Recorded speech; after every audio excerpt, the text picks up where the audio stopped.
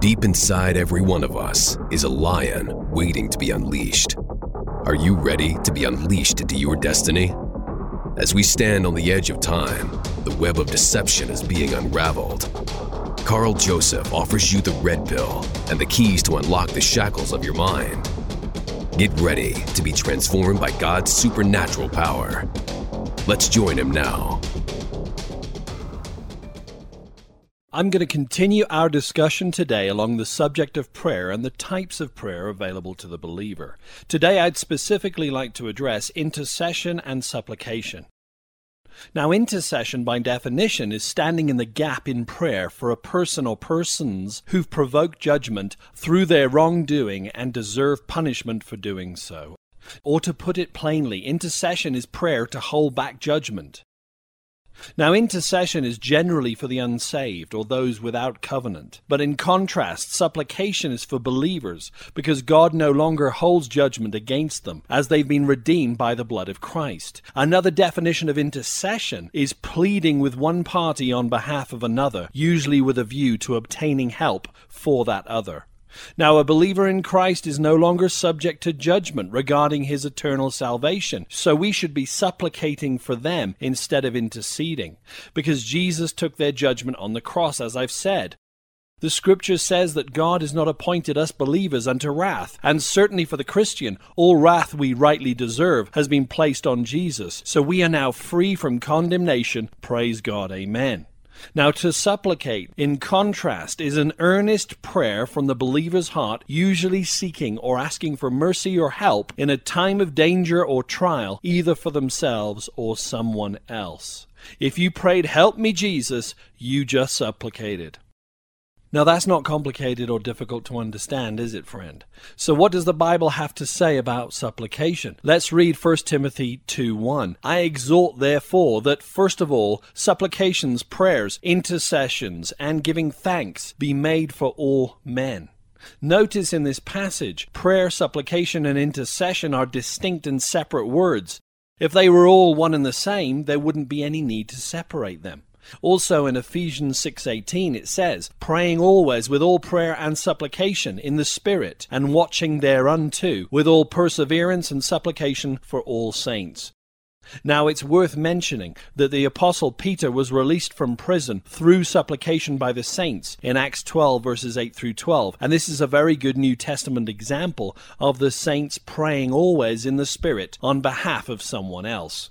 The Scripture says prayer was made without ceasing for Peter, and as a result, God sent an angel of the Lord to release him from prison. Notice this was a time of danger for Peter, and the saints supplicated on his behalf to the Father in heaven, and their prayers were answered. Amen. May I remind you, supplication is for the saints, including yourself, and intercession is for the unsaved, except for the unique case of Jesus, whoever intercedes for us at the right hand of the Father.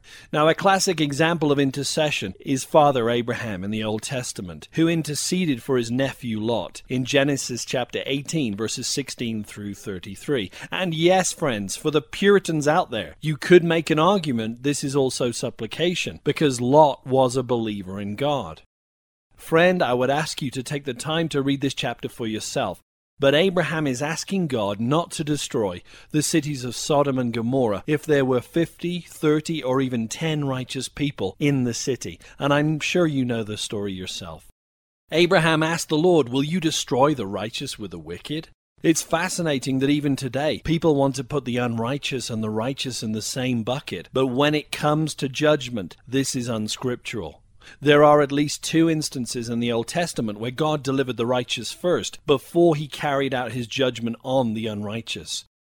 One instance is here in the case of Sodom and Gomorrah, and another instance occurred with Noah's Ark, where the righteous were placed in an ark and separated in safety from the coming judgment upon the earth for the wicked. Other Old Testament examples of intercession are King David praying for his sons, Job praying for his children, and Manoah praying for Samson. There is a principle in Bible interpretation that's called the law of first mention, or precedence, i.e., when God mentions something the first time, he sets a precedent and a pattern for future events, and he does not change his ways, my friend. I believe this distinct separation of the unrighteous and the wicked is a precedent that will also hold true for the rapture of the church, but let's save that discussion for another time.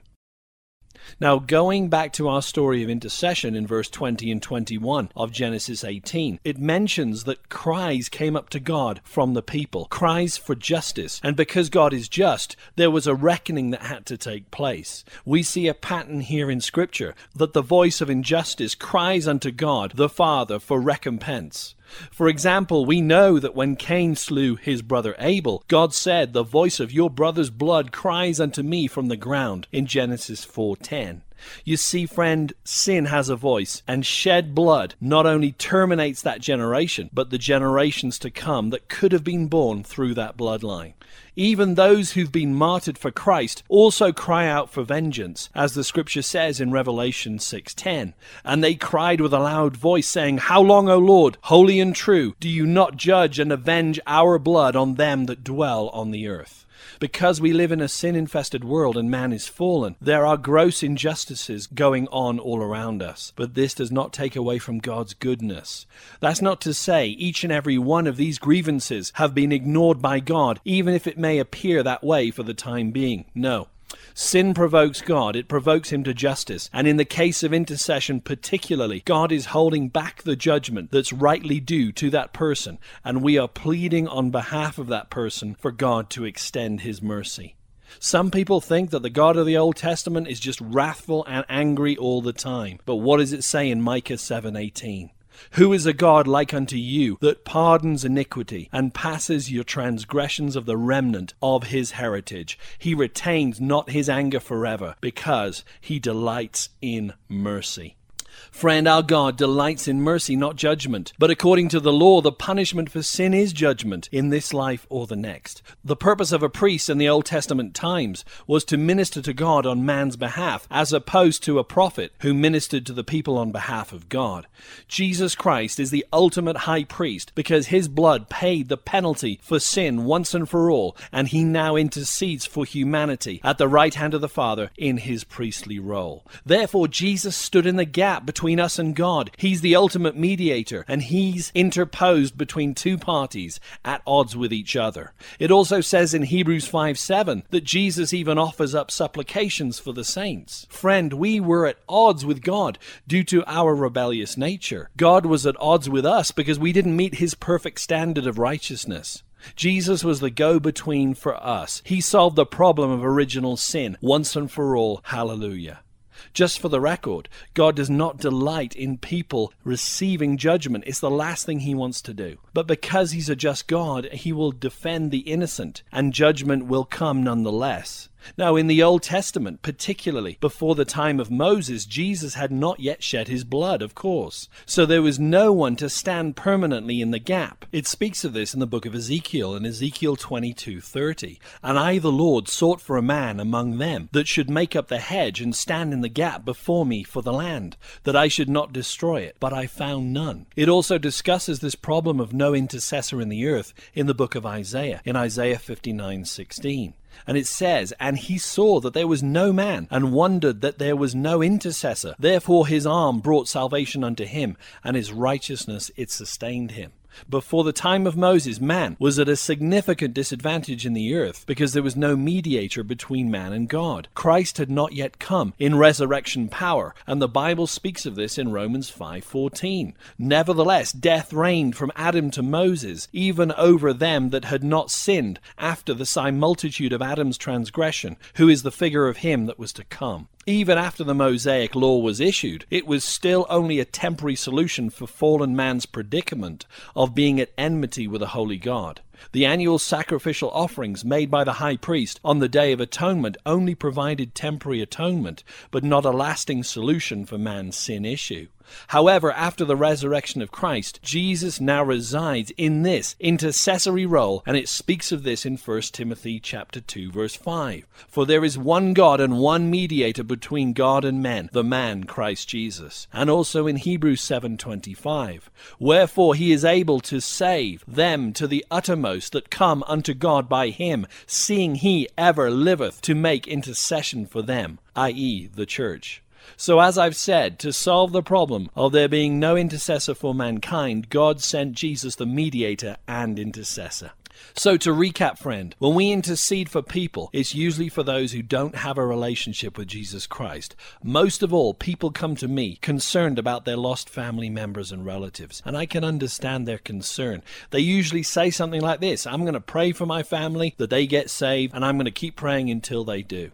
Now, although this is a noble request, no doubt, it's actually unscriptural. Man was designed to preach the gospel, and the best way to pray for unsaved friends or family members is like this: Father God, I ask you to send laborers across the path of my family members to preach the gospel so they might know you. From this day forth, remind the Lord of this prayer and continue to thank him over and over for it. Our scriptural basis for praying this way is Matthew 9:38 and Luke 10:2. I'm going to read from the Gospel of Matthew now. But when Jesus saw the multitudes, he was moved with compassion on them, because they fainted, and they were scattered abroad as sheep having no shepherd. Then he said to his disciples, The harvest truly is plenteous, but the laborers are few. Pray therefore the Lord of the harvest, that he will send forth laborers into the harvest. This clearly doesn't come by default, friend. We need to pray and ask the Father to send laborers across the path of our loved ones. This is true intercession. Not just saying, Oh Lord, save them. Oh Lord, save them. No. When it comes to praying for others, or even for those in danger, God can use you to do that. And most of the time, I do it by praying in the Spirit. Once a person is Spirit-filled or baptized with the Holy Ghost, he's able to intercede through a supernatural language. And this aspect of intercession is mentioned in Romans 8:26. It says, Likewise, the Spirit also helps our infirmities, for we know not what we should pray for as we ought, but the Spirit itself makes intercession for us with groanings which cannot be uttered. Now, when you study this portion of Scripture in the Greek, we learn that there are three literal words which, when combined, means to take hold together with against. Therefore, a more literal translation of this passage would be that the Holy Spirit takes hold together with us against our infirmities. That word infirmity is an inability to succeed in our lives or somebody else's. This implies that if we don't take a stand, the Spirit doesn't have any substance to take hold of with us against that infirmity. That is why prayer is so essential to a successful Christian walk. If we don't cooperate with the Holy Spirit, then we collectively cannot take hold together in manifesting God's desire for what we're praying for. Friend, I hope this broadcast helped you along the lines of intercession and supplication, which are not always commonly understood. These forms of prayer are separate and distinct, and I hope this helped you today. Friend, the bottom line is we need to pray more and not get bogged down in which category of prayer we're in. We need to be led by the Holy Spirit. If you feel an unction to pray, it could be very important. Someone may need assistance or in fact be in danger. And if you don't pray, there's consequences even for not praying. I know no one wants to hear this, but it's true. There's times when I've prayed for people and I've asked them later on, what were you doing at this time and date? And they were going through a traffic accident or a time of extreme danger.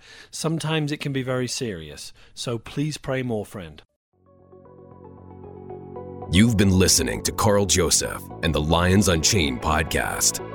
Carl is a minister who's witnessed God's supernatural power to save, heal, and deliver. Carl is a unique researcher who investigates current affairs, societal trends, technology, cults, and end-time events, all through a biblical lens. Every Monday, new podcasts are uploaded, so stay tuned for the next opportunity to roar into victory. Check out carljosephministries.com for exciting articles, teachings, and discussion points. See you next week, and don't forget to hit the subscribe button.